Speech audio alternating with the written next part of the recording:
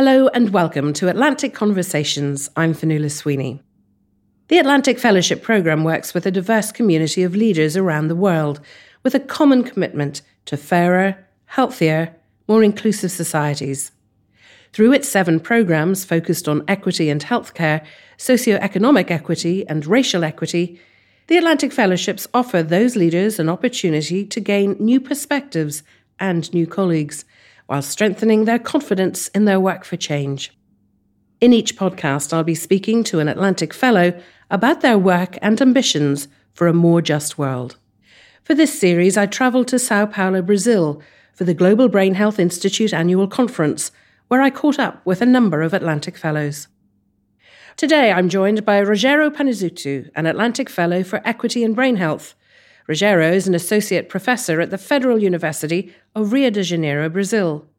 I began by asking him what had prompted his interest in brain health. Since I started the medical school, I've been looking for where the biggest challenge will be found, and that's the brain. So I think that the person that works with the brain is going to have a job forever because you always have questions about the brain. You always have to learn about the brain. What sparked your interest in dementia prevention? We talk nowadays about the big challenge societies have been facing that is related to the aging of the population.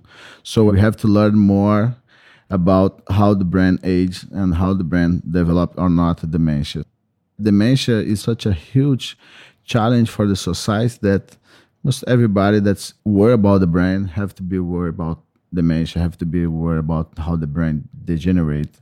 Dementia also is a group of disease that comes later in our lives, but such disease, they are so much related to the way we spend our lives, the consequence of what we've been doing over our life. So it's not a disease of old age. Unless it's genetic, you're saying it's a disease that you get through lifestyle factors. Exactly. So there are some studies showing that between 30 to 35% would be modifiable factors. In other words, it means that more than 1/3 of the risk to get a dementia is not genetic, it's dependent on our way of life. So you have basically 30 to 35% less people in the world getting dementia if they change their lifestyles. It means that if we impact how the society is aging now, that we're going to get a good impact in terms of how the society is going to get dementia or not. What is it you're researching specifically at the moment? My research has been focused on how to improve, how to remediate the brain in terms of brain disorders or aging. We know that as you get older, after the 30s, your brain processing is not so efficient. We got troubles in several cognitive domains. But would you necessarily notice that in your 30s or 40s? That depends on the cognitive reserve of the person and the demands that you have in your daily life. How do you build up cognitive reserve? There are a lot of associative studies showing that people that read more, for instance, professors at the university and so on, have a lower risk of developing dementia. And that's been attributed to their cognitive reserves. At the same time, we consider now that we're building cognitive reserve every time that we're exercising our brains. Let's say if I'm learning piano, or if I'm doing formal education, or even if I'm doing physical exercise. Or learning another language. Learning another language is a classic example, yeah. Talk to me a little bit more about the kind of work that you're doing and what you hope to achieve from it. The idea is to promote the brain reserve by means of exercise on digital platforms such as computers, laptops, or tablets, to use those digital platforms as a way to train your brain and make it work better. With those exercises, you can improve, you can speed up your brain processing, so you make your brain more efficient, more reliable, and so on. The one that we use that have been participating in the development is called Brain Age Key. We have been working on those platforms, offering this to different populations here in Rio de Janeiro and now in Ireland as well. What does the testing involve and how long does it take to get the results? We do different models of study. We've been doing studies where people come to the lab. We do a lot of evaluation then. We do EEGs, even eye tracking studies, and collect blood samples and do a lot of cognitive testing.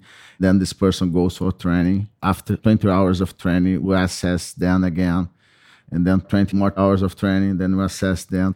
Then 6 months later, they come to the lab again, we assess them again. We've been doing this in schizophrenia and elderly here in Rio de Janeiro. So people who have schizophrenia and are elderly. Yeah, so those have been the focus in the last 5 years here in Rio de Janeiro. But now we're starting patients with bipolar disorder and more recently mild cognitive impairment as well. Is it possible to talk about what you've found so far? In people more than 60 years old that has no major neurological problems, we could see significant improvement in attention in the group that have been doing training with an average of 70 something.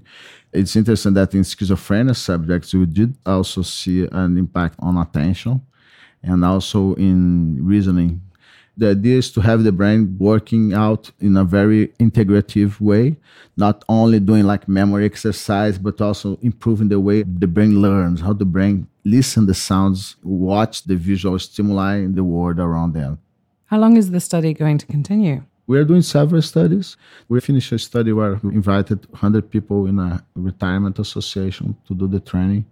Besides that, we have projects going on in the university. We have the one in schizophrenia, the other one with elderly, and the third one now is starting with mild cognitive impairment as well. When do you think you will have collected enough data to be able to know which direction to take this? We are now finishing a first block of studies, some focus on the cognition, others are focused on quality of life or even some biomarkers like of neuroplasticity. So we have several lines of research going on around this. And besides that, as a fellow at the GBHI, I got the possibility to integrate in my work the social view of the question. So now we are moving to integrate social methods into our study. We are always challenged by how to make people engage on training, how to make people do training with minimal resources, like say staff and so on. If you empower the people with the idea that they can learn, they can train, instead of just saying to them what they have to do, they feel more confident in terms of doing so. And with minimal resource, we've been able to follow the patients for 3 months and see the impact of these interviews, these community readiness interviews on the engagement of the person for training. So we are very excited about that. This is a project that's my pilot grant, and it's going on. This is the pilot grant from the Global Brain Health Institute and the Alzheimer's Association. Exactly, going on between Ireland, in Dublin, and in Rio de Janeiro. Do you think that the platforms that you're developing now and testing could be used on younger people, perhaps in school, to educate them about brain health and building up cognitive reserve? The exercises were designed at first to be used in children with dyslexia. The idea was to improve their auditory processing in a way to make them more able to work with language, and that's what happened. So then they decided, my supervisor at that time, Professor Michael Merzani, to study also the aging process. So they adapted the exercise that are designed to be done in children to the adult population. Here in Brazil, the kids' exercise are not translated to Portuguese, but we have the adult version of that.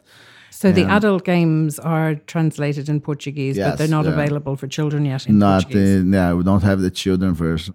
But it's interesting that a lot of children have been doing the adult version because some therapists, they give this to their patients in a way to improve their processing and so on. These are your platforms being given. That's exciting. Yes.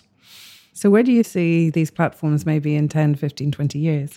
A great potential in brain health promotion. I like this word, health promotion. That's something that really sparked my mind when I was in medical school, the idea to promote health instead of treating disorders. So I see this as enormous potential as a brain health promotion with minimal resource. If we have more initiatives to learn more and see more and more how effective we can do that, we can really have an impact in the society. And that's something that I've been dreaming of since I was in medical school. I would love to do research that has an impact. And I think that dementia needs a positive impact. Do you think that the Global Brain Health Institute and the award that you were given along with the Alzheimer's Association of $25,000 is contributing to making that impact? Yes, for me it was important because Brazil is facing this financial challenge that affect my group. So at least with this 25,000, I've been able to keep some other stuff doing. What is the situation for brain health in Brazil overall? I mean, is there awareness about brain health? The awareness is low. Education is a challenge in my country. This is a challenge in a city like Rio de Janeiro. Can you imagine about brain awareness in Amazonia or in the Northeast, the small village in the countryside? We have both just attended the annual GBHI Alzheimer's Association Satellite Symposium in Sao Paulo, where there were many fellows from South America. What is your sense of what this growing number of fellows in this part of the world, in this region, is doing for brain health in general, but dementia prevention specifically? Do you see yourselves working together more closely? I see a big potential for people working together. The best asset we got from that program was the networking. The fact that I get in touch with many different people gave us a different perspective and also different possibilities. So I see this as a great opportunity for us to do things that are cross disciplines, cross approach. For example, Victor Valcour, the executive director of Global Brain Health Institute, he was giving a lecture to a group of my students and some other people in the University of Rio de Janeiro in the Institute of Psychiatry. And it was great to see how the work that I've been doing, the lessons I've been learning and sharing with the discussions with my colleagues or fellows at the GBHI are impacting not only me, but also my students. They are very attentive to what Victor was saying. It means that we are spreading the word in a good sense. There we'll leave it. Thank you very much. Thank you very much. That was Rogério Panizuto, Atlantic Fellow for Equity in Brain Health. For more information, you can visit www.atlanticfellows.org. I'm Fionnuala Sweeney, and you've been listening to the Atlantic Conversations podcast.